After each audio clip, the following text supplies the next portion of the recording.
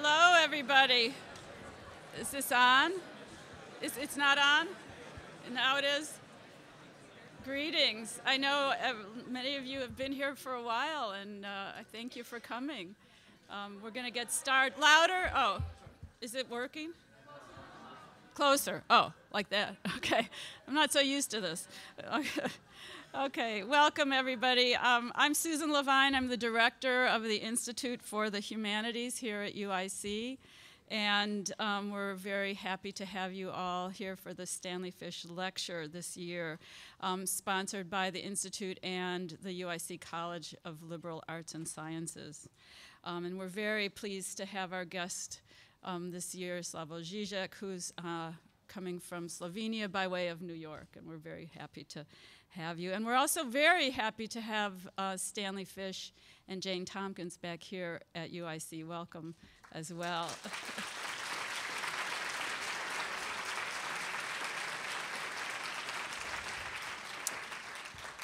The Stanley Fish Lecture is one of the signature events of the Institute. It happens every other year and is one of the many public programs that we sponsor. In addition to the lectures by our faculty, we have a number of other lectures, working groups, seminars, and conferences, and you can find all of the schedule on our website, or you can pick up a brochure as you leave. But we have a pretty wide array of humanities topics ranging from the Forum for Research on Law, Politics, and the Humanities to the Chicago Area Food Studies Working Group, and many more in between. And I also would like to invite you to contribute to our efforts, both by coming to our events and, if you wish, by picking up an envelope outside and making a contribution to the work of the Humanities Institute. We have a unique to play at UIC as a public urban university, and we cherish the humanities in that realm. So this afternoon, Astrida Tantillo, the Dean of the College of Liberal Arts and Sciences, is going to say a few words about the Stanley Fish Lecture. And then Walter Ben Michaels from the UIC English Department is going to introduce our speaker, Slavoj Žižek. Immediately after the lecture, you are all invited to a reception at the Institute for the Humanities. It's in the basement of Stevenson Hall, and if you don't know where that is, we have maps outside for you as well. So welcome to all, and we're looking forward to a very lively discussion this afternoon.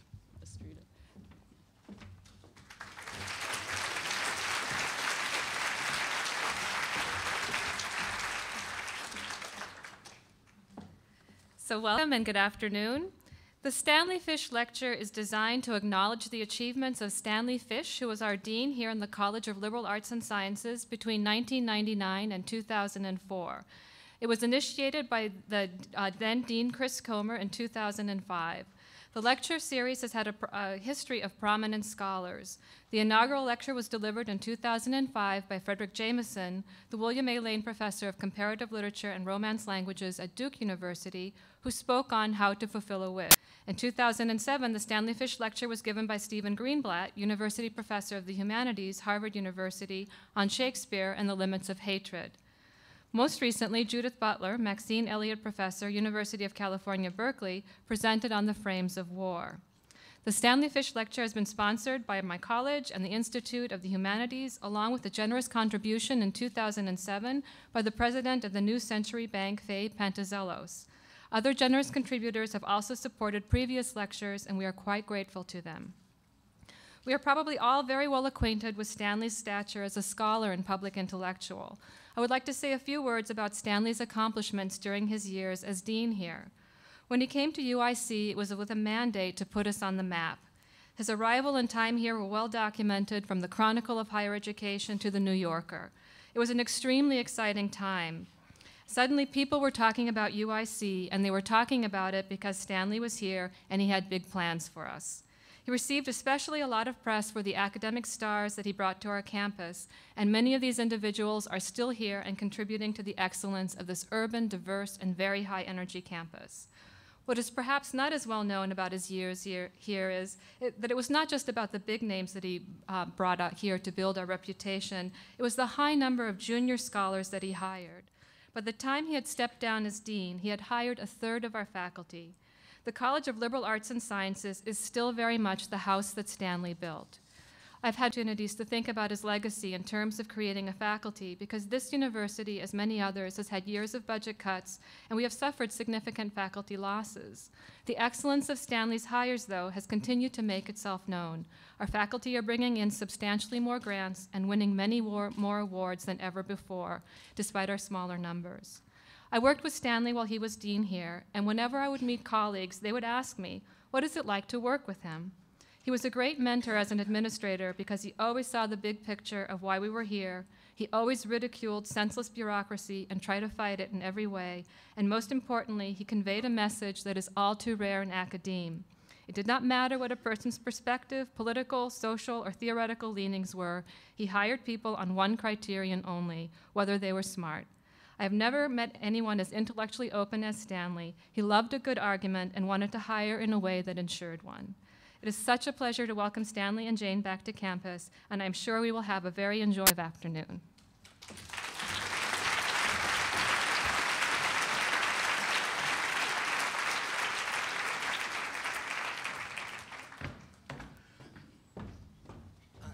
So I'm going to be quick, but I just have to say one thing. I mean, I've known Stanley for a very long time, and he's one of my, 2 or 3 closest friends in the world. But Estrita made him sound a lot nicer than he actually is, and And she made the sort of debate thing sound a little bit anodyne, and I want to say it's not really like that.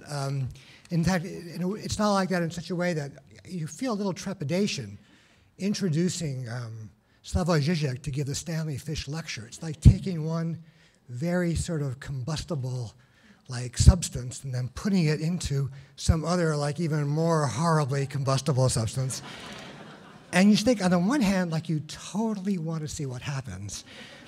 But on the other, you're not sure like the guys in back, you could be totally happy because you're not sure you want to be around when the explosion takes place. One has, one might say, both the impulse to get closer and the impulse to get farther away, a contradictory desire that is, of course, central to Žižek's own Lacanianism, although a relevant difference between, say, the Objet Petit A and Slavoj Žižek's Stanley Fish lecture would be that one of them is forever unattainable, whereas the other we're about to hear. It will not be, however, or not anyway, not only be, as one of the foremost interpreters of Lacan, that Slavoj Žižek speaks to us today. For as he has shown an extraordinary number of books, and I'm just going to name 4 or 5 out of the, actually the list is so long you kind of get bored reading it. You just can't keep on going down. It's like a Whitman catalog of a certain kind. And I'm just hitting some high points. The Sublime Object of Ideology through the ticklish subject to In Defense of Lost Causes and Living in the End Times. He is not just a brilliant interpreter of Lacan, but also a brilliant reader of Hegel, Marx, and in fact, in one of my absolute personal favorites, which I completely recommend to you, his book, Opera's Second Death, not only of Wagner, but even of Puccini. Furthermore, and perhaps most relevant to today's lecture, he's become a central figure in the effort to think through the meaning of the ongoing crisis in capitalism that is currently finding expression in phenomena like Occupy Wall Street and the Tea Party, or more locally, in the renewed desire to form unions and the renewed desire to keep unions from being formed. In this context, a crucial element of Žižek's importance and a crucial contributor to the controversies his work has provoked has been his effort to put class at the center of analysis. The controversy is both on the right, where the only acceptable use in the US of the term class is as an adjective modifying warfare and referring disapprovingly to poor people's collective desire to stop being so poor, and also on the academic left, whereas it's chaperoned by race, gender, and sexuality, class tends to be an object of some suspicion, which is presumably why, as a colleague pointed out to me in a discussion the other day, Ernesto Laclau has remarked that Zizek uses class as a sort of deus ex machina to play the role of the good guy against the multicultural devils. You know, and Laclau says that like it's a bad thing. But whatever your position on these issues, if you've been paying any attention at all, that position has been influenced and your thinking has been sharpened by Zizek's work. I know you all look forward, as I do, to his lecture, Freedom in the Clouds, What is Possible and What is Impossible Today, and I hope you will join me in welcoming him to UIC.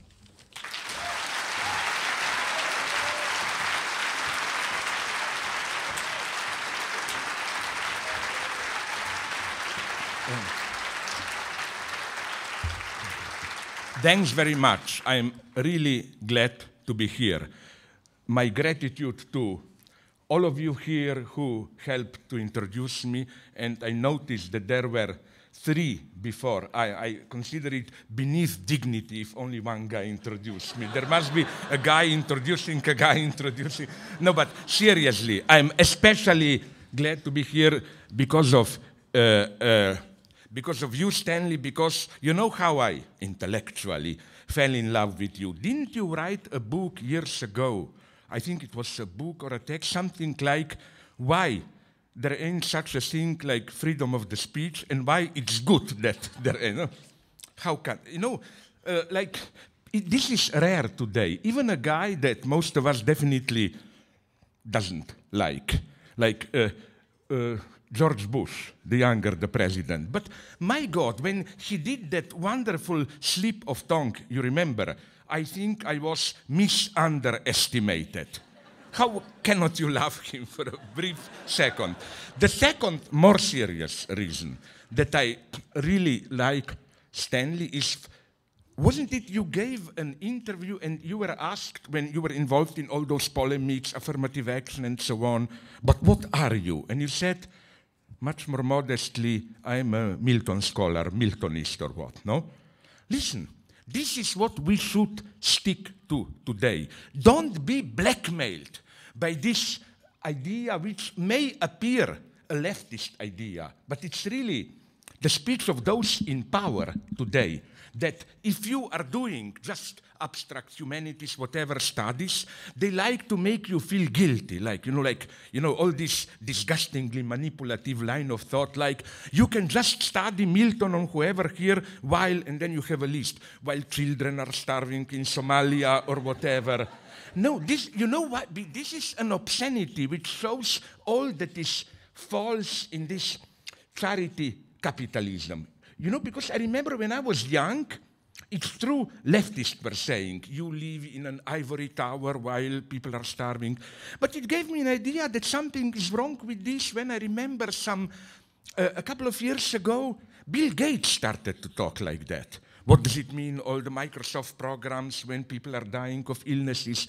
And then I got it, what it really means when he went on. So let's forget our ideological, boring struggles, capitalism, socialism. Let's just all get together and do something. In other words, you see, unfortunately, the starving children of Somalia, not to help them, but the order is give the stupid $10 to help them and stop thinking.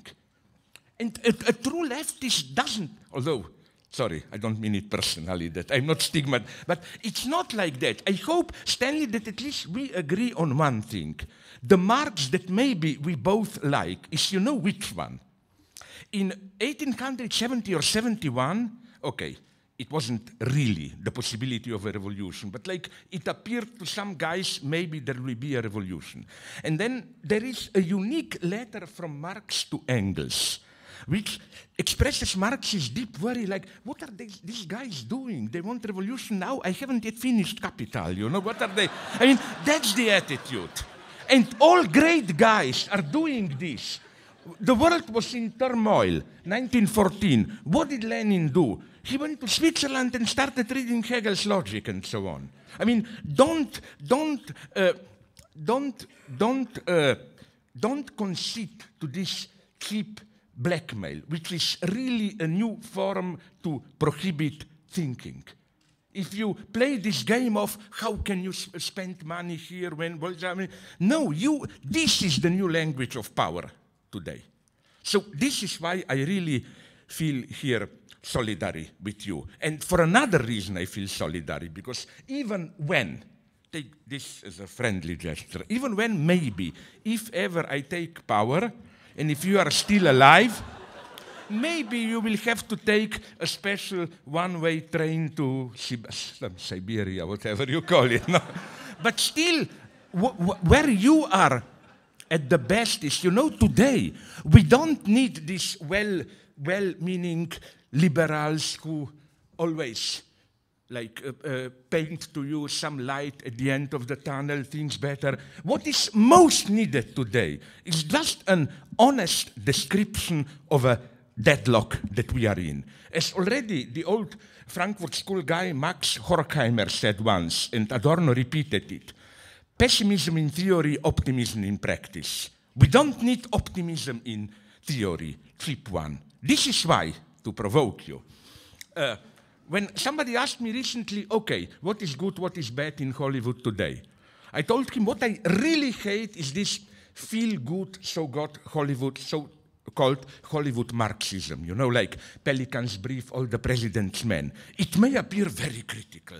My God, the president himself was corrupted together with some big company. But why do these films make us feel so good? Because, you know, the ultimate message is so comfortable. My God, what a great country we live in, where two ordinary guys can overthrow the mightiest man in the universe. And my provocation was, I'm sorry to tell you, I prefer 24 to this cheap liberalism. I'm talking very seriously about the last season. I didn't see it all, I don't have time, but the end. You remember what happened there? Jack Bauer is no longer this kind of a Himmler-style guy who is, you know, this right-wing hero where the idea is, as Himmler put it, everyone can be a hero in the sense of doing good things for his nation. A true hero is the one who is ready to dirty his hands, to torture, to do horrible things. But towards the end, he is no longer that. He gets totally desperate. He says, everything must come open. I cannot live with it. And his positive opposite, Ellison Taylor, the more liberal president, also gets entangled in a deadlock, has to step down. So what I like is that there is no, as we put it, bullshitting. The series ends up with a radical deadlock. Within present coordinates, it's simply practically impossible to find an ethical position. Isn't this a much more sobering lecture than, you know, that feel-good liberalism and so on and so on? That's the spirit we need today. Don't go into this blackmail like you are bringing us only the bad news. No, the good news are, I claim, I hope we again agree here, Stanley, the good news should be like things like dignity or whatever, which are so-called, they are necessary byproducts. If you directly aim at them, it's counterproductive, you know. If you try to act with dignity, it's ridiculous. It must emerge spontaneously from. So I claim that if there is a hope today, it can only emerge as a necessary byproduct of our pessimistic analysis.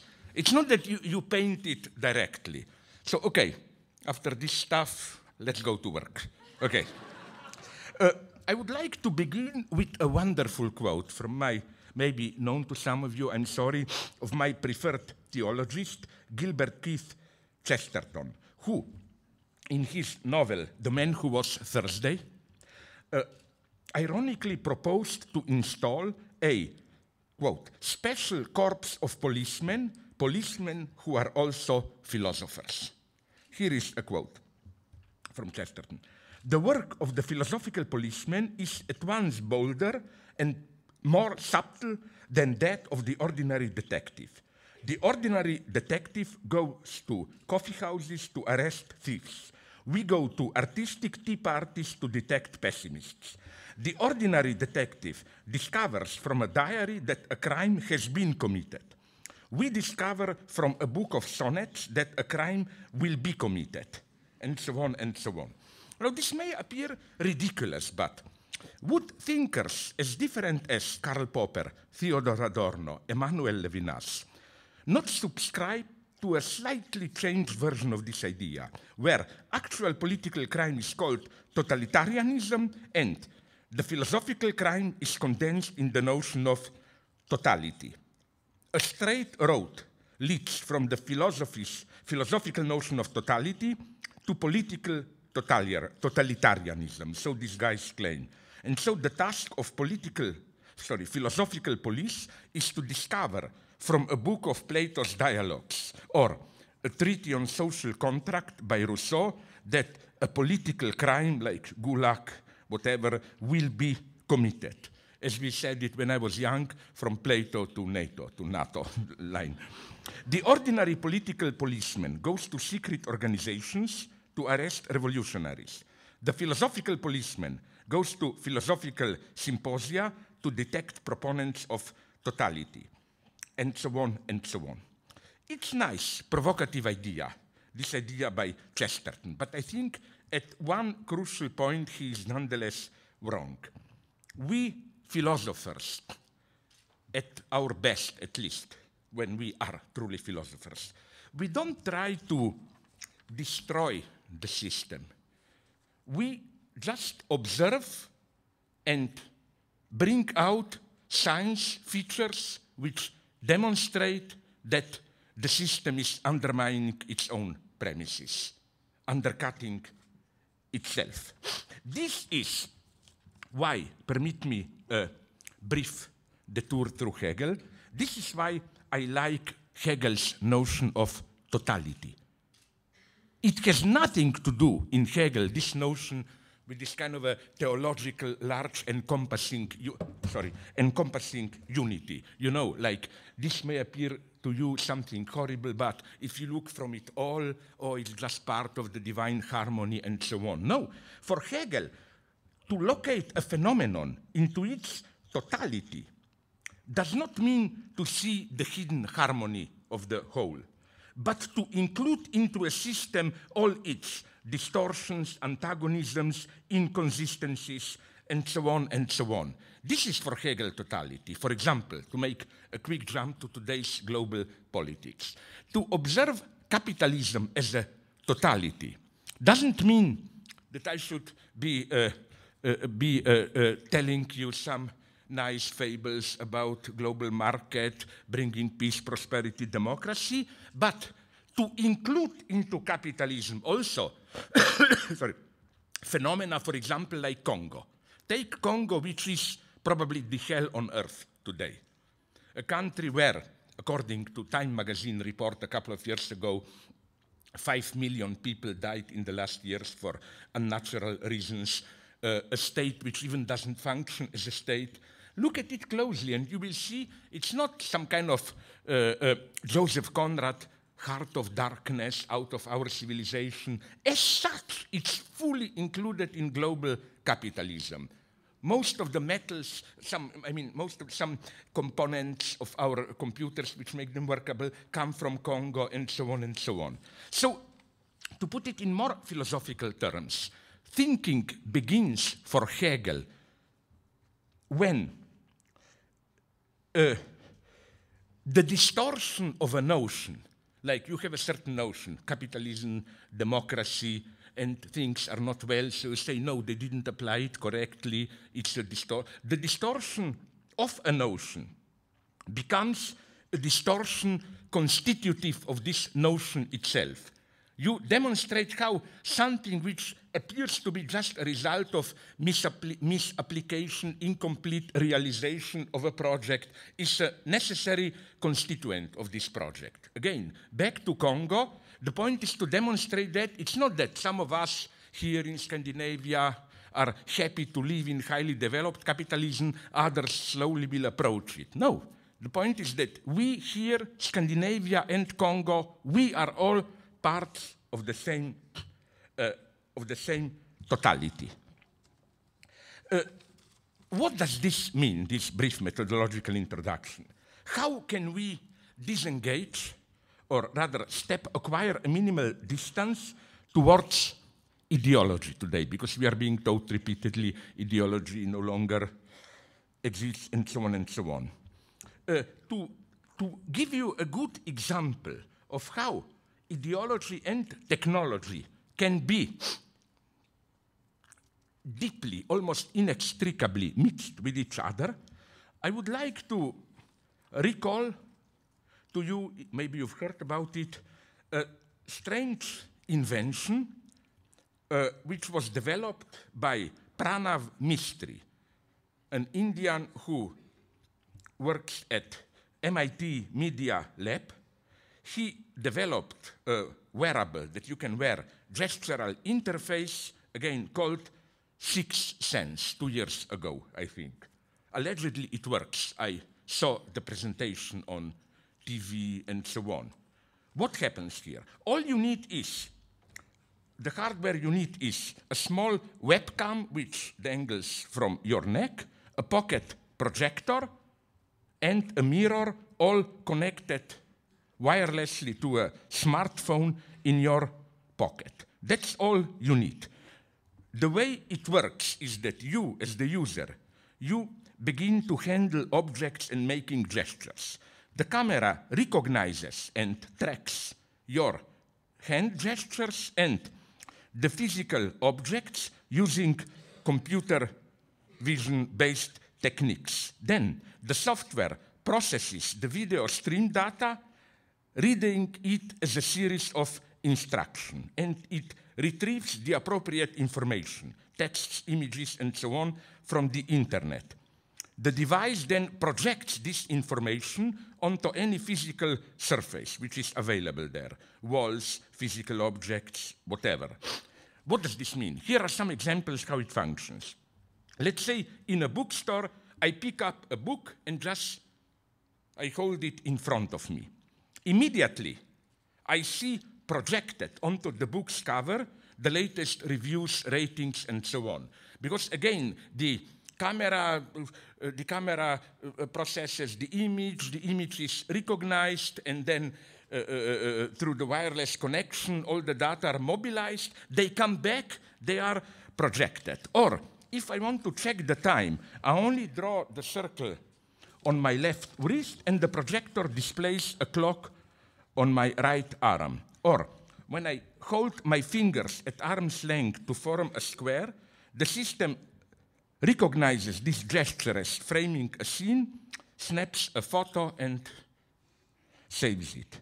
And so you see, you have this pseudo-transparency. It's a magic universe, almost. And of course, bad sexist as I am, from my, I admit it, male chauvinist perspective, I immediately imagined how such a device could transform sexual interaction. Like, I look at the woman and the projector immediately, it's immediately projected on her characteristics. No, easy to seduce, but likes jazz and Dostoevsky, good at fellatio, whatever you want. It's very practical. You just look at it, everything is. No. In this way, the entire world becomes a multi-touch surface, while the whole internet in the cloud, absent, is constantly mobilized to supply additional data. Pranav Mistry, the guy who invented this, emphasized the physical aspect of this interaction. Till now, internet and computers isolated the user from the surrounding environment. The archetypal internet user is a geek sitting alone in front of a screen, oblivious to the reality around him. With Sixth Sense, with these machines, I remain engaged in physical interaction with objects. The alternative, either physical reality or virtual screen world, is replaced by a direct interpenetration of the two. The projection of information directly onto the real objects with which I interact creates an almost magical, mystifying effect. Things appear to continuously reveal, or rather emanate, their own interpretation. Paradoxically, this means that the latest technological ideas bring us back to the pre-modern universe in which meaning resides in things themselves. The gap between reality and meaning, the defining feature of modernity, is undone. This is why sixth sense does not simply represent a radical break with our everyday experience. Rather, it openly stages what was always the case. And that's what I want to insist on. What shocked me with this invention is that at its most magic, it just brings out what we are all the time doing. Just replace the computer with the big stock of our ideological prejudices and so on and so on. To return to the consciously politically incorrect, bad taste example that I gave, forget about all this technology. If I am, I hope I'm not, who knows, if I am this kind of a male chauvinist sexist, isn't this effectively happening when I look at an attractive woman? Would she like to do this? Does she like that music or whatever? Or, to give you maybe a clearer example, isn't it that racism functions exactly like that?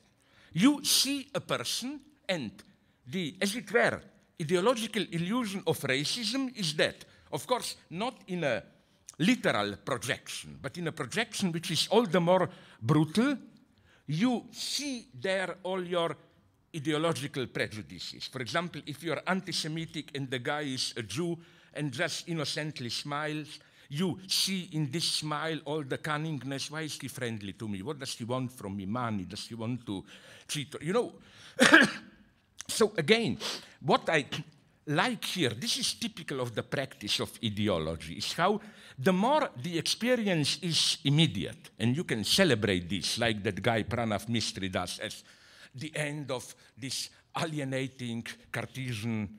Descartes is one of the bad guys that I like, you know, universe. I mean, he's good here to be blamed for everything. Al Gore even blamed Descartes in one of his earlier books for all the catastrophes of ecology, no, because instead of this, how should I call it, harmonious interpenetration between our universe and reality, we get a radical gap between our world of meaning and reality out there, and so on and so on. What we get here is an apparent return to pre-modernity, but nonetheless, which in a way is not simply to be condemned, because I think what is nice in this example is that it's not that it's a fake. Now, a traditional reactionary would have said, no, this is a technological fake. It's no longer a true, authentic, pre-modern universe. I claim, yes, it is a fake, but it is a fake which retroactively makes also the pre-modern experience something which was a fake. Like, to give you a problematic example, this is, I also think, the catastrophe with so-called virtual sex. It's not that now we have virtual sex once there was real sex. The problem with virtual sex is that in some sense you discover that sex always already was virtual. What do I mean by this? You know the popular definition of masturbation, which is you do it to yourself, but with an imagined partner. Jacques Lacan, my favorite dogmatic point of reference, once made a wonderful remark claiming that if masturbation is sex with an imagined partner, you're in reality alone. What if real sex has the structure of a masturbation with a real partner? That is to say, the partner is there, but not as with all Judeo-Christian theological weight, not as the neighbor, the abyss of another person, but just as a kind of a prop to enable you to stage your fantasies. You are really with your fantasies here. In this sense, what if our standard sexuality always is structured as masturbation with a real partner? That is to say, you do not really relate to the other as other. You just use the real other as a prop to stage your fantasies. You remain within yourself. And don't be shocked here, I'm a good guy here, very traditional. I believe in love. I'm not claiming all sex in this. I claim precisely a very simple romantic, if you want, thesis. In love, you do reach out to the other. Which is why love is not, as it is usually a mistake, love is not idealizing. In love, you do not idealize your partner. Love is the magic moment when you are able to assume all the imperfections of your partner, but nonetheless all the magic remains there. Okay, let's not get lost in this melodramatic point, but tell you that I claim that, so when people talk about postmodern, post-secular world, and so on, this invention by Pranav Mistry is something which comes pretty close to it. That we have a kind of a return to pre-modernity, but let's call it technologically reconstructed pre-modernity, which again renders this fake inextricability between the universe of meaning and our perception of reality. How to break out of it? The only way, I think, is what in structuralism we call the differential approach. Differentiality in the sense that what matters is not only what you see, but what you don't see or don't say. What is absent is, as Hegel would have put it, a determinate absence. It's constitutive of what is here. To give you an example, my God, the most classical one, you know, which are from Silver Blaze, one of the Sherlock Holmes stories, the best-known lines from Sherlock Holmes, when Sherlock Holmes asked an inspector, do you remember the strange accident with the dog the last night? The other guy says, but the dog did nothing. This was the strange incident, no? What does this mean? Where is ideology here?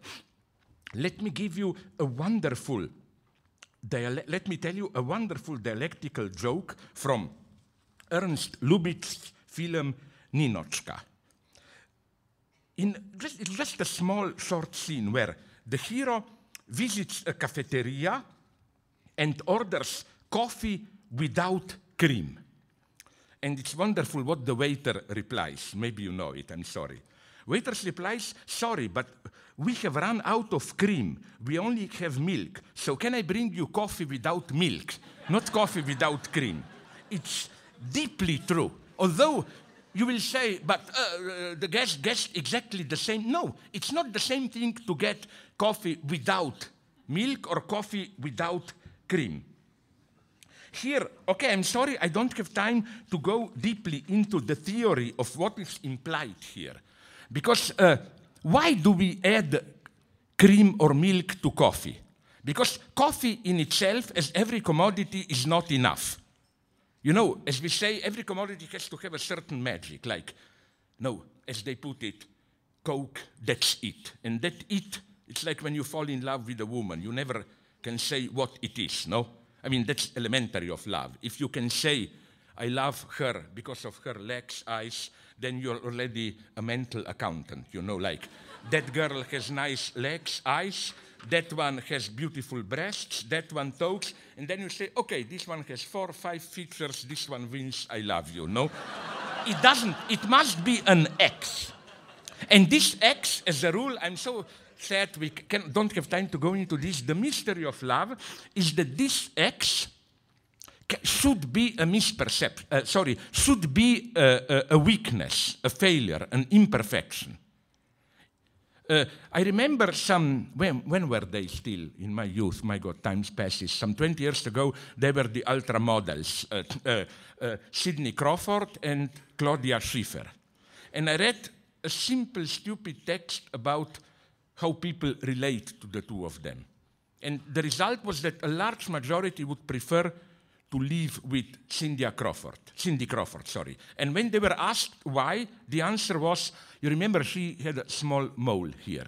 They say the other, too much anxiety, she is too perfect. You need a small imperfection. And incidentally, I'm so sad we don't have time to go into this, because this is the problem with love today. If we will have time, I will go a little bit more into it. In our narcissistic era, did you notice how love or fanatical sexual engagement are themselves becoming transgressive? Now you will say, I'm bullshitting. Let me give you a couple of examples. Did you see the last James Bond film, Quantum of Solace? politically quite progressive. To cut a long story short, James Bond saves the Morales regime in Bolivia from some reactionary company. But did you notice something else? It's the first James Bond where at the end you don't have the sexual act between Bond and Bond girl. In all others you have. Now you will say this is one example. Let's go to the lowest of the lowest of the lowest, which means Dan Brown. Did you notice how in Da Vinci Code you have Robert Langdon and the granddaughter of Jesus Christ? Did you notice no sex? And I even claim that this is why poor Jesus Christ himself has to be engaged in sex up there, to cover up the fact that there is no sex here, you know. Like, this is a very nice reading of X-Files that a friend of mine, the British Lacanian Darian leader, proposed. You know, X-Files, all the time something happening from outer aliens. Why? To cover up the fact that nothing happens here between the two of them, no? All these poor aliens have to bang on our doors, no?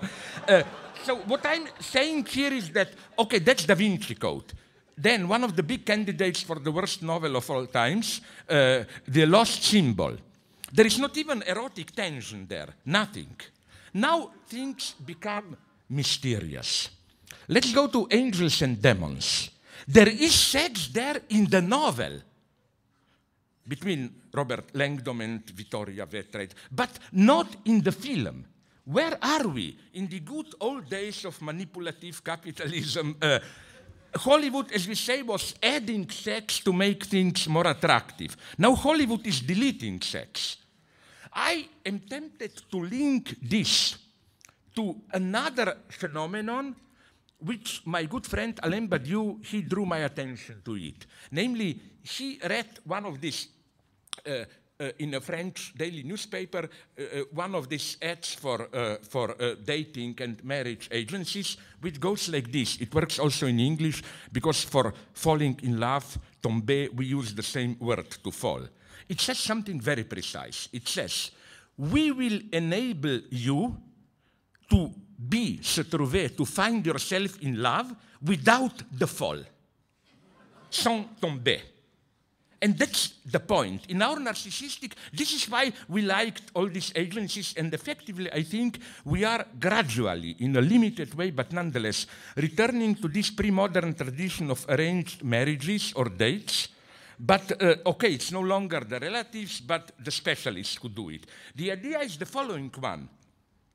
I mean, falling in love is something terrible, let's admit it. You have a good, normal life, you drink in the evenings with friends, maybe a one-night stand here and there, everything is perfect. Then, let's say you really passionately, with all sexual passion, fall in love. Your life is totally ruined. Everything turns around it and so on, which is why I read this today. I was shocked. This morning, I flew from New York on United, and you know, United, their journalist hemispheres.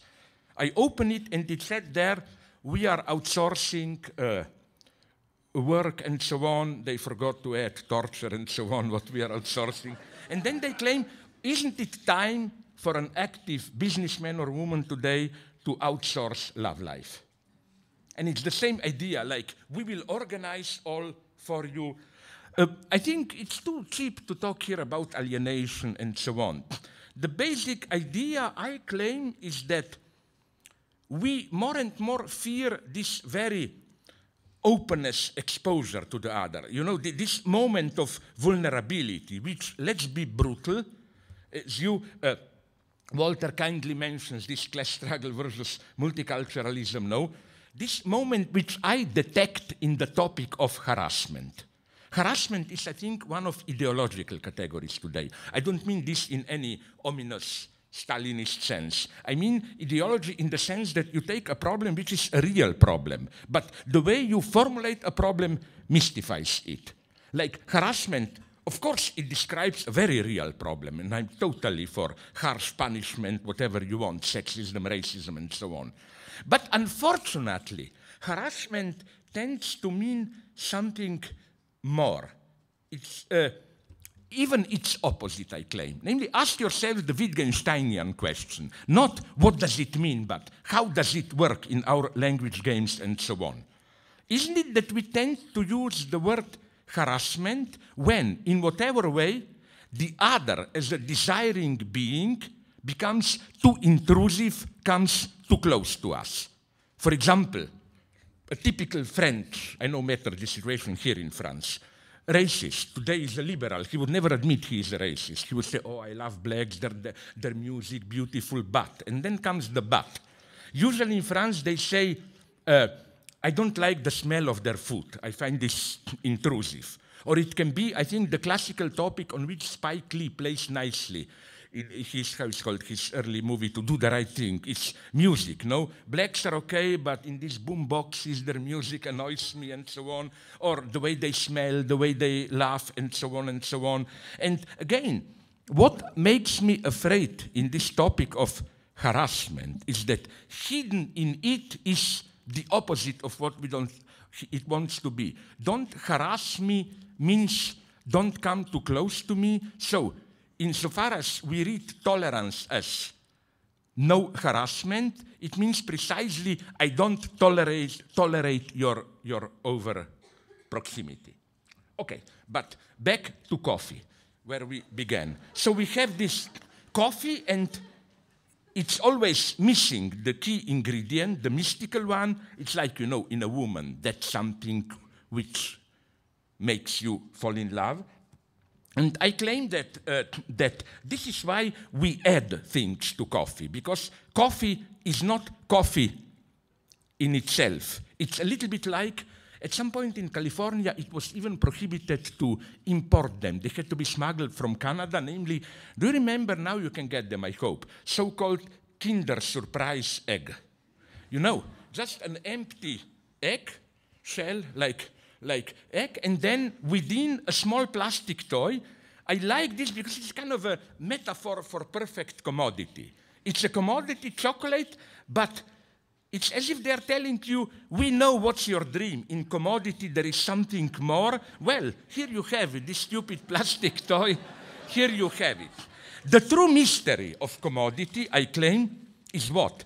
Now you will tell me, of course, but what about those purists who like coffee, just plain coffee? Coffee can be its own supplement. How? If you know the history of cinema, there is a wonderful example from André Bazin, the French great theorist of cinema, who said, you know, in the late 40s, the movie genre found itself more and more in crisis. And as you probably know, the first reaction was to combine it with another genre to obfuscate this crisis. Like, you know, Seven Brides from Seven, whatever, it's Western with musical. Then even a very good one, like Raoul Welch Pursuit with Robert Mitchum, Western with film noir. Then the problem comes, what about two films from a couple of years later, mid-50s, two mega-westerns, Shane and High Noon. André Bazin proposes a wonderful theory. These are westerns, but where this meta dimension is Western itself.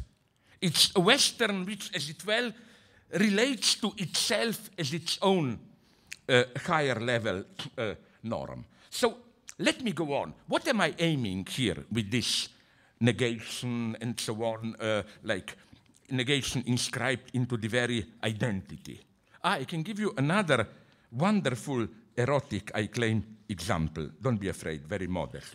It's from the old English working class drama Brushed Off with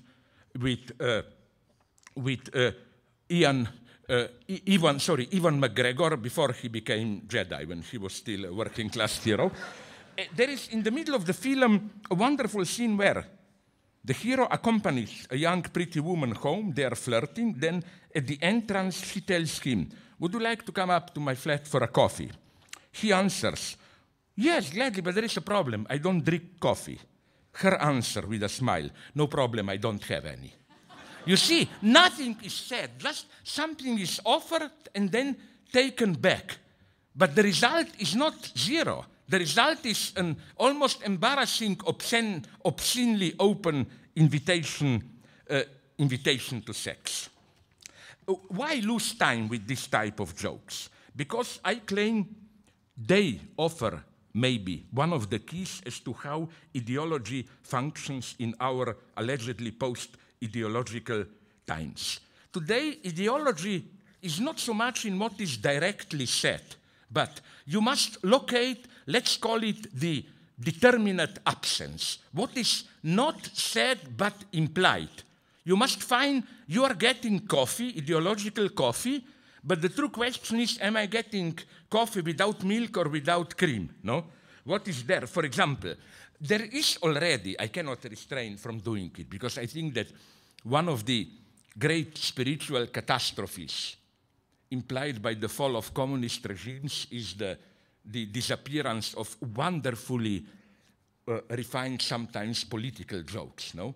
Exactly the same paradox. You find it in a well-known joke from socialist Poland, where, you know, things were always not unavailable, usually in the stores. So a guy enters a store and asks, "You probably don't have butter, no?" The answer, "Sorry, no, we are the store which doesn't have toilet paper, not butter. The other store there is the one which doesn't have butter," and so on, no? So again, it's always this question. You know, in Brazil, they told me, we are a wonderful nation. When there is a carnival, all people dance together. Yeah, I told them, but you know, there is a poor worker who goes to carnival and dances there just to forget that he cannot properly provide for his family. And there is a rich guy who goes there to dance so that he feels one with the people or whatever. No, like, you know what I mean? One is dancing without coffee, without milk.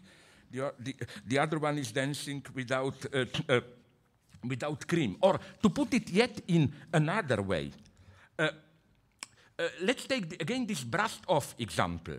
I think we can well imagine a similar dialogue where the charming, seductive girl is Dick Cheney from late 2002, when the United States were preparing the invasion of Iraq. Let's say Cheney went to Europe to convince Europeans to join them in attacking Iraq. And he told them, "Would you care to join us in the attack on Iraq to find weapons of mass destruction?" European replies, trying to squeeze out, "No, but you are better equipped. We don't have proper facilities to search for weapons of mass destruction." And probably Dick Cheney answered something like, "No problem, there are no weapons of mass destruction in Iraq." You know what I mean by this? That, let's be clear, I'm not saying here I support Julian Assange, but in a very specific way. What he did is not simply to bring everything out from the most personal level to international level of interstate relations. No, one has to be refined. You cannot simply say everything. It's an obscenity already at the interpersonal level. Even Kant, who is the philosopher, who is the fanatic of say everything, never lie, concedes that there are situations where you are obliged to lie. And he, in a very nice way, gives as an example, for example, you have a friend who is mortally ill of cancer, no? You will not tell him, "Oh my God, you look like shit, when will you drop down?" You will tell him, of course, "Oh, you look a little bit better, I'm so glad to see you," whatever, no? So the point is what? That when you say something like this, a lie or not saying everything, the problem is in what do you imply?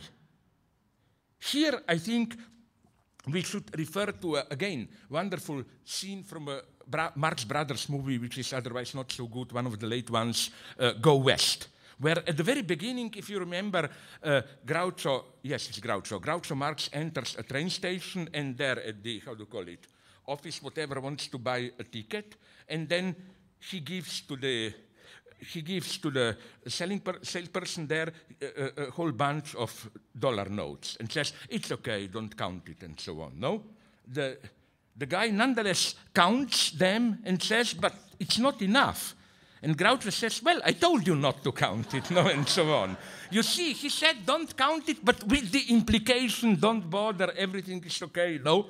Can't we again use the unfortunate Dick Cheney and claim that, you know, he said in an interview, I forgot to which public medium, that, let's be frank, he was, of course, referring to torture and so on.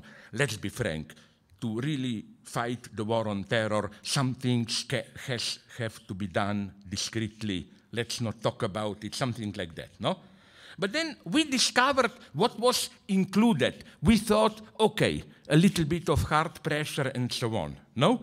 But then we discovered that there were many other things included in this, like him privileging Halliburton and other companies and so on. We can well imagine him telling us, okay, some things have to be done discreetly, don't look into them, let's not look into them. Then we would tell him, but wait a minute, we have here your own private interests, Halliburton, and he would say, but I told you we shouldn't talk about it, and so on.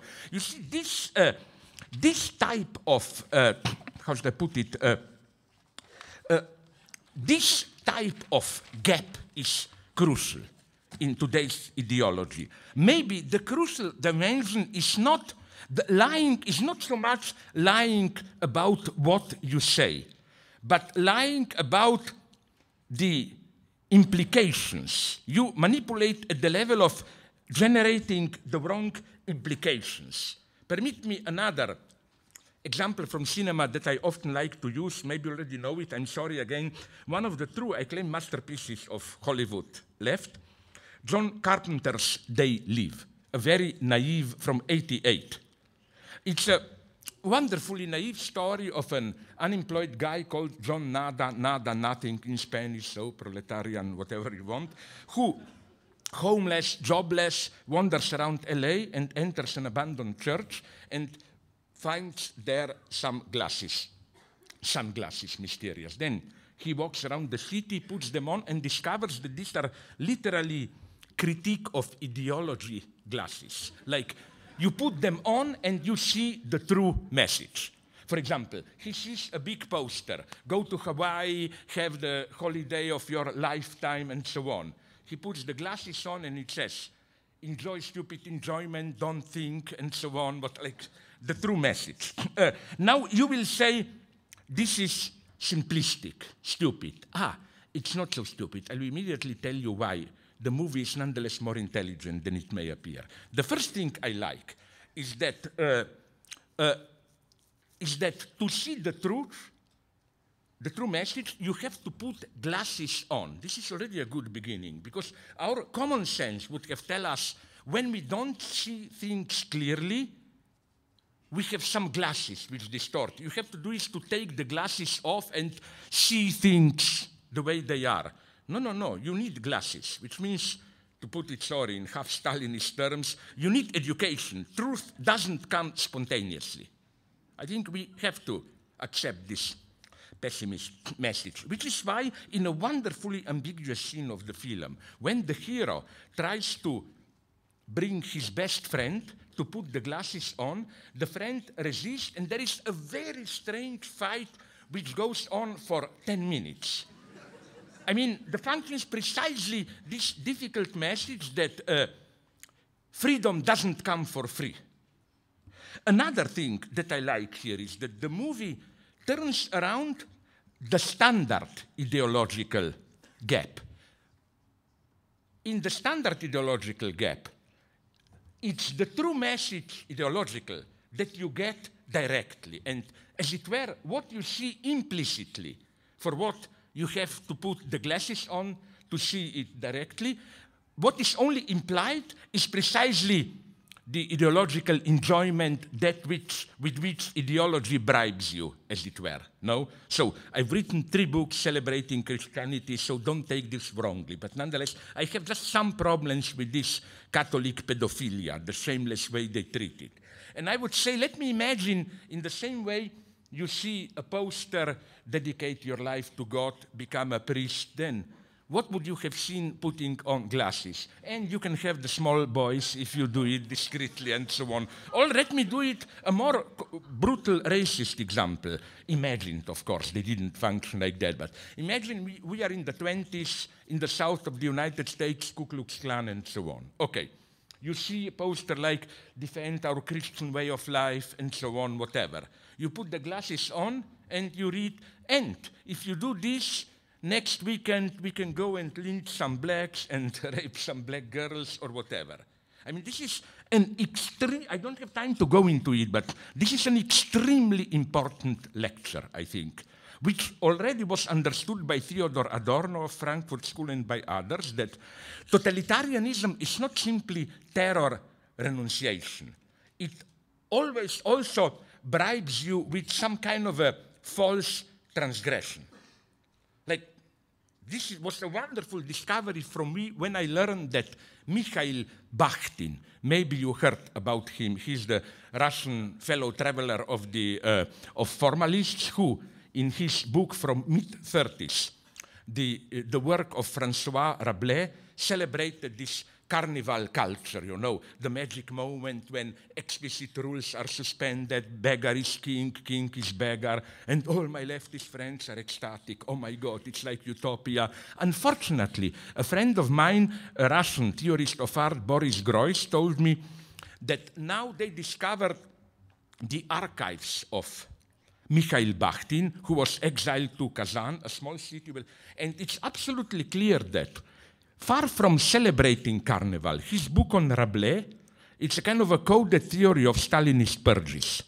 The real Carnival were the Stalinist purges, were precisely, today you are the king, member of Politburo, tomorrow you are in Gulag, the English spy, traitor, or whatever, no? And all of Stalinism played wonderfully with this coded way, wonderfully in a terrified way. For example, my favorite story of this codification is that Molotov, at some point the second, third guy after Stalin, got into total panic at some point. How? You know, when there was the big political trials, it was very important to read closely what the accused were accused of. Because you get, this is the Kremlinological symbology, much more interesting than Robert Langdon, no? Because many things you can learn. For example, when there was I don't know the trial against whom, I think this was already late Stalin, the Jewish plot, so-called, no? The idea was that the doctors were part of the imperialist plot to kill Soviet leaders. And they were enumerated them. Stalin, Molotov, and so on and so on.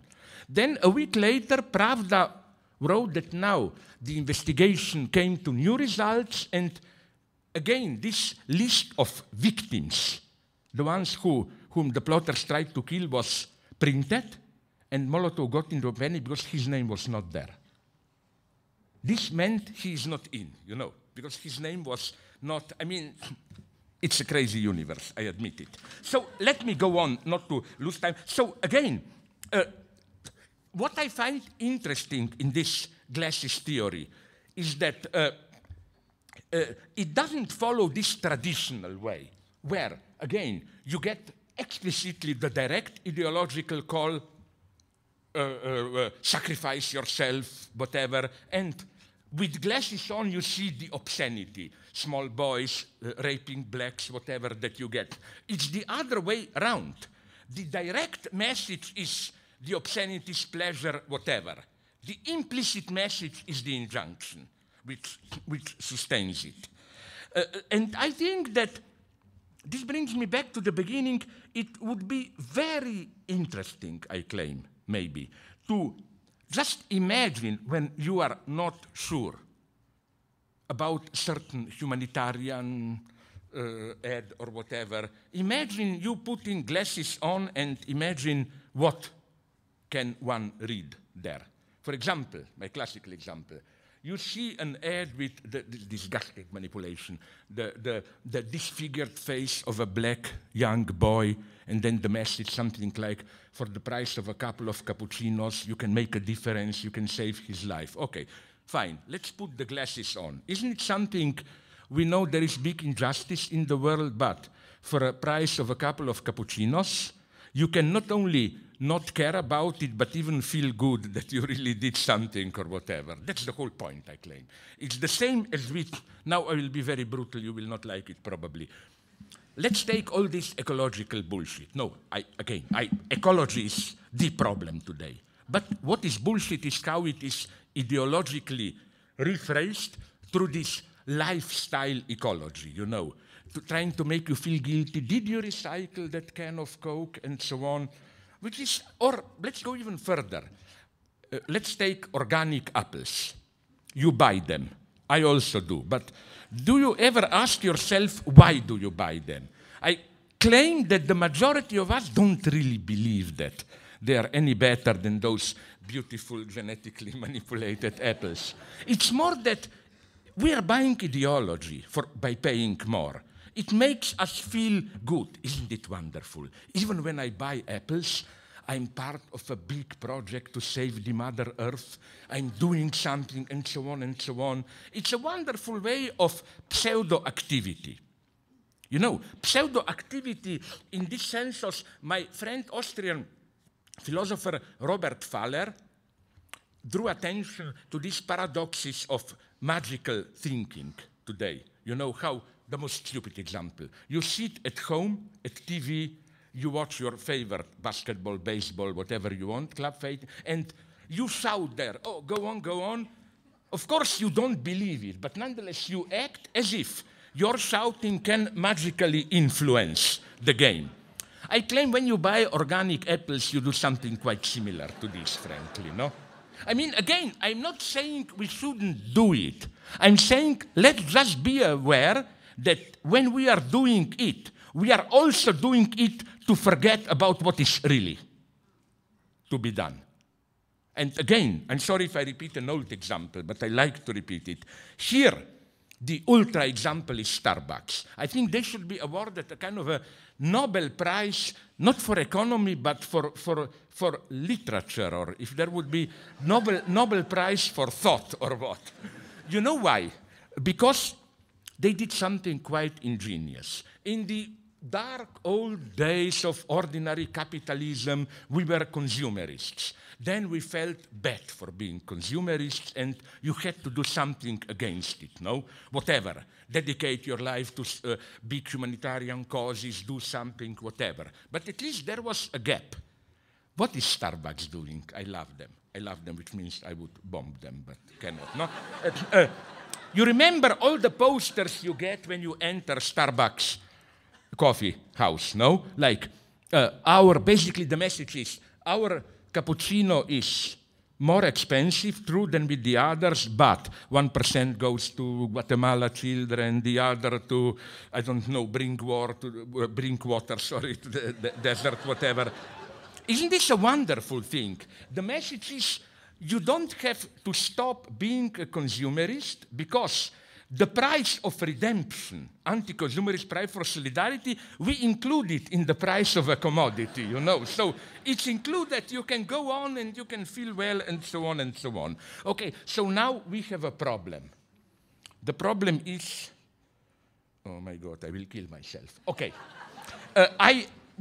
okay, now I will do something, don't be in a panic, I will stop shortly. What I only want to do is to play this game. Let's say it's the end and the debate begins, and I ask myself a question, what did you want to say in the remaining part of your talk? I will be brief. Okay. First, unfortunately, I didn't have time. I wanted really to develop just an idea of what is going on today. The basic idea was already proposed by some economists that the role of being unemployed is changing today radically. It's not just the old Marxist notion of reserve army of labor. The system is more than ever systematically producing large number of people who all of a sudden became basically for life unemployable, or even worse, the big crisis in Europe with students. They are educated, but it's in advance clear there will be no job for them, so that we have radically to expand, change the notion of exploitation, connected to this, I wanted to develop how I don't like, with all the discourse analysis and so on, this notion of, how we always like to focus on domination, how we are dominated, regulated, and so on. I claim that domination without exploitation becomes something all too ideological for me. It obfuscates the basic capitalist paradox and so on. So, then I wanted to do something which I hope that you, I don't know why, I felt that it should be, Stanley, in your spirit, no? To show up how to obfuscate all this stuff. Ideology functions, for example, one of the guys that I really like, Jean-Pierre Dupuy, the French theorist of catastrophes and so on, has shown how contingency and injustice of capitalism, this is how ideology works at its best, I mean most efficient, far from being an obstacle to the functioning of capitalism, is what makes capitalism palpable. And he gives this very simple example of, for example, injustice. I work hard, you were lazy, but because of some irrational, unexpected market movements, I go bankrupt, you succeed. This is what makes capitalism tolerable. From what point? From the point of resentment and envy. Because in this way, I can retain my fake dignity. I can tell to myself, oh, that guy is a jerk, blah, blah, but that's capitalism, it's all contingent, and so on. It would have been much more difficult and dangerous to have a society where the success of people would have been really determined by their actual achievements, merits, and so on. Because if then you are a loser, then you are really a loser. No way to claim, it would lead to much harsher, which is why I'm deeply suspicious of the idea of intolerance. I don't know why I associated this idea with your, in good sense, evil spirits, sorry. The next thing I wanted to develop against the same line is that I'm sick and tired of this religious idea. Even on Wall Street you can see it. Oh, against greed and so on. Don't blame it on psychology. If anything, capitalism at its purest, it's not a point of egotism and so on. True evil is not egotism. Here I wanted to develop a wonderful theory of Rousseau, where he says that egotism is not evil. It's very easy, in contrast to what theologists are saying, to pass from your egotist concern to the common good. With a little bit of reasoning, you get it. Evil begins when, and this is the famous Rousseau distinction between amour de soi, love of the self which is natural, and amour propre, the perverted preferring of oneself to others. Amour propre is not simply I want my own profit, but as they say about capitalism, it's not enough for me to win, the other has to lose. And that matters more than me winning. The logic is the one which is maybe constitutive of my nation, because one of the proverbial attitudes of a Slovene farmer is, a fairy comes to him and tells him, would you like for me to give you a cow for free? But I warn you, I will give to your neighbor 2 cows. He said, no, rather kill one of my cows, but kill 2 of the neighbor. All this, in other words, my point was that we cannot criticize capitalism in the sense of, it's greed. No, capitalism, Walter Benjamin, there are other Walters, unfortunately, was right. Capitalism has the structure, it's a perverted religious ethics. Capitalism says expansion, self-reproduction of the capital must go on no matter what the utilitarian human costs and so on and so on. So you don't need any mega ethics. You can criticize capitalism precisely from a simple utilitarian standpoint and so on. Which now brings me to my conclusion. Now that we live in these times of turmoil and so on, what would have been, I don't have the right to give any advice, but nonetheless, I will do it. No? Precisely, the first attitude would be don't blame people and their attitudes. The problem is not corruption or greed. The problem is the system which pushes you to be corrupt. I'm here a kind of a Brechtian, not cynic, but you know, Bertolt Brecht, I don't like him too much, but at some point what I like in him is this implicit, very Protestant theology which emphasizes the fall of man. His idea is you can change man, man is by nature evil and so on, and there is a wonderful dialogue of those Herr Koiner, Mr. Koiner stories, where a guy says people are manipulated by media, by newspapers, we have to change people so that they will not fall for this manipulation. And Herr Koiner, Mr. Koiner, the good guy, Brechtian hero, says, no, people are the way they are, you can only change newspapers. That his revolution, change newspapers, not people. No? In the same goes here. The second thing that I think should be emphasized is that this moment here is a dangerous one. You know my old joke, how the system is offering us more and more a product without its, how should I put it, dangerous ingredients. Coffee without caffeine, ice cream without fat, beer without alcohol, and so on. The danger is that this protest will also turn into a, and incidentally, that's my problem with multiculturalism, the official one. The other, it celebrates, it's a decaffeinated other. This shitty other with holistic attitudes and so on. My cure against it was, years ago when I was in Missoula, Montana, I encountered a Native American Indian. He gave me the lesson of a lifetime. First he said, I hate the name Native Americans. What does it mean? You are cultural Americans, we are native or what? And he told me, I prefer to be called Indian. You know what he gave me as the reason? He said, because at least then my name is a monument to the stupidity of white men, you know, who thought they are, you know. Then he said, I hate this patronizing attitude, you know, oh, you have the holistic attitude towards nature. And he told me, I can give you books which demonstrate that we have burned more forests and killed more buffaloes than you ever will do, white men, and so on. This is true anti-racism, not that patronizing idealization. So again, what I'm saying is that at this point, we should resist.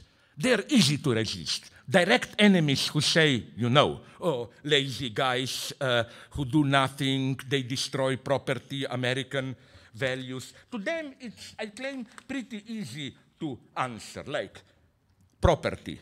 My God, I already said this on Wall Street, maybe you know it. When demonstrators are reproached for destroying private property, listen, the 2008 crisis, if by property we mean what even Tea Party people mean, not some financial speculations, but real hardworking people earning their houses, then 2008 destroyed more private property than all the left united if we were just destroying property and so on. So the other thing that, you know, we are in what sense in a fragile moment. And here I'm not bullshitting. I'm precisely not saying, oh, the first moment of a communist revolution. I'm not crazy. I mean, communism in the 20th century sense is over. It was a catastrophe. Even I'm claiming that the only thing that remains of communism are the problems of commons, nature, and so on. Communists are well and alive today. They are willing. They are today, as you know, when they are in power, the most efficient capitalists, no? When I was in China, I read a wonderful commentary where they say 40 years ago, Deng Xiaoping thought only capitalism can save China. Now, in a crisis, we behave as if only China can save capitalism. Not? And there is a very serious problem here, which is that the marriage between capitalism and democracy seems to be over. What is really emerging in China, Singapore, and spreading around is a capitalism more efficient, dynamic, productive, destructive than ours, but which fits perfectly an authoritarian regime. So what I'm saying is that what I like about these protests is the fact that a certain taboo is broken. To go back to my beginning, it's no longer just we have to get rid of corrupted people or whatever. It's allowed to think that there is maybe something wrong with the system as such. But that's it. Let's be clear. At least we don't have the answers, which is why we should absolutely resist that kind of a blackmail, which I call clinching blackmail. You know what is clinching in boxing, I think. You don't want to be beaten, so you embrace the enemy. The biggest practitioner of clinching is, I think, Bill Clinton. You know, here is his reaction to Wall Street. He said, protests are on balance a positive thing. But, he said, I quote him, protesters, need to be for something specific, not just against something. Because if you are just against something, someone else will fill the vacuum you create. So then he said, support Obama's plan for concrete measures. But I claim this precisely is what we should resist today. Not because there are some ominous plans to destroy this. A certain dissatisfaction emerged. And let's use it as it were, zero-level starting point to start thinking, where no one has the privilege to pretend to have any answers. I'm absolutely not saying that we intellectuals know, although it's incredible what a demand there is on this. I mean, there are people, as you probably know better than me, who don't take me seriously, but nonetheless, I got many messages where people told me, Professor, could you write us a precise program? What should we do next week? I don't know. I mean, so we intellectuals don't know. Those who have programs are bluffing or are like Clinton, and I'm not saying he's immoral. What does it mean what he says? You know, if you are a woman, you know how this works when you are in so-called, which are, I think, very subversive thing, hysterical outburst. You do hysterical outbursts, and then a man says, but what do you want, really? This what do you want is very oppressive. It really means compelling you to translate your rage or whatever into the form of a demand which is already part of the hegemonic system, and so on and so on. I think that precisely we should resist this. We should simply start thinking without illusions. We don't know, but also we should avoid this kind of a pseudo-Maoist fascination, trust the people, they know it. No, people also don't know it. Nobody knows. We don't know, people don't know. We maybe know what's the problem, and here the metaphor I like is that of Claude Lévi-Strauss, who said something wonderful about the prohibition of incest, that it's not a problem, but an answer to a question that we don't know what's the question. And maybe this would maybe be the formula of what we should do. We should look at the protests as reactions, answers to a question which we should formulate, maybe. We cannot provide answers. Maybe we can ask the right questions. And through this interaction, something may emerge. Why? Because, to conclude, just the last lines, they're maybe even known to some of you, have already published them. You know, the immediate reply would have been, but are you dreaming? Is the change possible? And so on and so on. What is possible, what is impossible today, you may have noticed it is an extremely ideologically invested matter. Did you notice how, on the one hand, concerning technology and private pleasures, more and more everything is possible? No? Like, you know, the media are telling us, my God, I read on the 10th of October in Pittsburgh, it's pretty terrifying. Did you read it?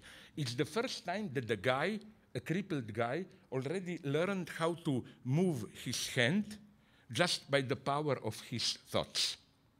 They implanted some stuff here which is not even invasive, penetrative, but just reads the signals, and after practicing for a month, he can move objects just by thinking about it. Now, this is nice, but it has its dangers, because our most elementary sense of freedom is, my thinking is here, reality is out there. What happens to our subjectivity and so on? I'm not a catastrophist. I'm just saying we have to think. There are problems today, ecology, biogenetics, and so on. We have to start thinking. The only way in which I am a communist, if you want, is only in the sense that the problems we are dealing with are the problems of commons. Ecology, our commons. Biogenetics, our commons, and so on. I'm not saying, oh, return to Lenin's party, which is ridiculous. But what I want to say is that, okay, in the domain of technology and then through cloning, we can become practically immortal, always new organs, all this goes, and all the obscenities that I like to tell here, like I was told, I cannot resist saying it. In New York, there is now a surgeon who specializes in cutting a penis into two. You can do it with two, whatever. Okay, all this is possible. But did you notice how then, but when you say, let's spend 0.5% more money for healthcare, impossible. We will become incompetitive, whatever, and so on. This is the sad thing for me, how we can, as Fred Jameson put it, your guest also here, we can imagine the end of the world being immortal, whatever. We cannot imagine spending a little bit more on healthcare or whatever. No, here, and it's not a priori impossible. Are we aware to what extent even today's capitalism functions on certain ideological prejudices? For example, recently I was in Norway and friends told me that there, and it's not any socialist terror of social democratic government. It's simply part of their social pact, shared national consensus, that in an average private also company, the gap between the lowest paid cleaning man or lady and the top CEO is 1 to 4, maximum 1 to 5. And again, it's not some state regulation. It's simply people somehow accept it. So what I'm saying is that this is the problem, as again Fred put it nicely. We can imagine the end of the world, we cannot imagine a small change in capitalism. So really now the conclusion, in mid-April of this year, something wonderful happened in China. I love this accident. The government, it's not a joke, I checked it with my friends there, because it sounded too crazy to be true, but it is. The government issued a regulation prohibiting in all narrative media, that is to say, cinema, TV stories, comics, novels, literature, all topics concerning alternate reality and time travel. The official explanation was that it's too serious a matter, history, the great history of Chinese people, to be left to such stupid play. Of course, the fear is it's not good to allow to the people to even imagine alternate possibilities. But I think this is a good sign for China. You know why? Because at least people still obviously imagine it, so they need censorship. The tragedy of us is that we don't even need this censorship. We already cannot imagine it. So maybe this is the stuff of us intellectuals. We are not magicians. We don't know what to do, my God. But what we can do is just to use all these demonstrations, etc., to, as it were, open up the space for thinking, to widen the scope of what is considered possible, or even what is considered impossible, because I hope you, Stanley, would also like, we both share a certain, now we will both be linked for this dogmatic Stalinist spirit. What do I mean by this? For example, when people say democracy, blah, blah, blah. No, in certain things, I like total dogmaticism. Where? Let's take rape. I wouldn't like to live in a society where you freely debate rape. No, sorry to tell you. I would like to live in a society where the idea that rape is something horrible, inadmissible, is totally dogmatically accepted, so that it's not even a matter of debate. If somebody advocates rape, you don't have to, you know, if you debate it, you already make the Reagan mistake. You know what I mean by Reagan mistake? Reagan, this was a wonderful moment 30 years ago, 20 years ago. I remember President Reagan was once accused that he is close to some people who advocate, who deny the Holocaust, no? And his defense was a legendary one. It was, no, it's not true. Whenever at my dinner someone denies Holocaust, I always fight him. Of course, the question is, what kind of friends does he have that he has all the time to defend that there was a Holocaust? So what I'm saying is that at this level of what is considered possible, impossible, maybe it's our duty to change. Like, maybe we will not be, at least not in this easy way, immortal, but maybe we can change social regulations a little bit, no? Because, you know, again, to conclude with my standard line, remember, the true utopia is not to change things. Unfortunately, the true utopia is that the way they are, things can go on indefinitely. This is the true utopia, which is why we, who, without any communist dreams, new party or whatever, we who just want to open up the space of questioning a little bit, we are the true anti-utopians. I'm sorry if I was too long, but at least you maybe understand now why my friends call me Fidel. Not because of politics, but, you know, Fidel comes, comrades, just 10 minutes of remark, and then if he is very tired, it's 3 hours. No. Thanks very much for your patience. Thank you.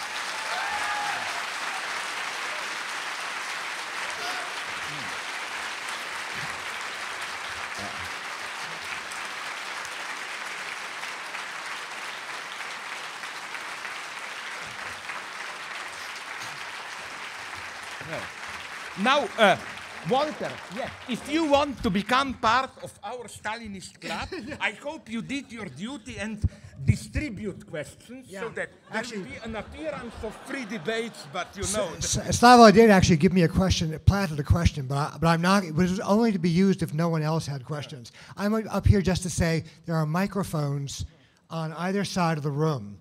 And what we thought we'd do is just have people line up with the microphones and then go back and forth from one to the other. So I'm going to wait for a second to give people a chance to get to the microphones. And if no one is at the microphone, then I will have to ask the extremely obscene question that I was planted with, and I won't do it. So just give it a second. I don't know what game are you playing now. I'm not playing. Here. Do you really want to ask? No, I don't. I'm done. Here. I think you are bluffing and you don't even have the question. Sorry, please. Yes, it was about a dog. Just, I hope it works with sound. You just go there and there, and I'll let you. No, but the mic, I hope it works, no? No, it doesn't. Okay, it does. Perfect. Okay. Thank you. It does.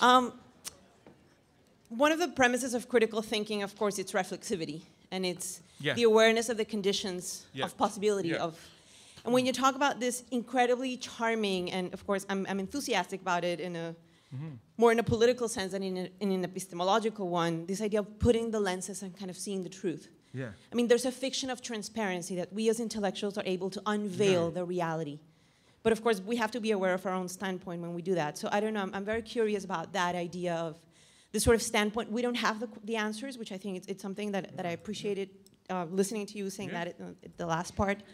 But this idea that there's a move of unveiling and there's an assumption that there's some hidden truth out there that we're going to be able to find. And how do you reconcile that as a standpoint of being an intellectual with the reflexivity of actually being aware of their own conditions and very relative conditions? Wonderful question. Again, the only problem is that it's, as you admitted, it's a 1 hour answer question. Okay, very briefly. Give me a short answer. Very briefly. My answer would have been that the truth to which we do have access is not a positive truth in the sense of I magically step out of myself and see the things the way they really are. What we can see is the inherent untruth of what is going on. What do I mean by this? A wonderful example that I really liked. For example, Jacques Lacan says somewhere something which has a male chauvinist twist. I don't like that. But if you take the form of it, it's wonderfully true. He says Let's take a husband who is pathologically jealous about his wife sleeping with other men. And he says, even if all his suspicions are true, the wife is really doing it, his jealousy is still pathological. And in this sense, you know, I'm not saying compare it with truth. I would like to apply this to racism. For example, I already did it in one of my books, to anti-Semitism. Let's say we are in the 30s, late 30s in Germany. I am a Nazi, you are not a Nazi. We debate the role of the Jews. The moment we formulate it as, let's compare racist prejudices with the Jews the way they really are, if you are the anti-Nazi, you sell your soul to the devil. Because the true problem is not that of abstract truth, in the sense of, are Jews really like that? Once you debate about this, you come to some kind of a stupid mixed result. Jews exploited the Germans. Well, in some vulgar sense, this was up to a point true, because, purely formal sense, because some Jews definitely were rich. And, you know, or, I don't know, Jews were seducing and corrupting German girls. Well, I hope they did, as everyone. You know what I mean? That's not the problem. The problem is not, is it true? The problem is, why did the Nazis, in order to sustain the consistency of their ideological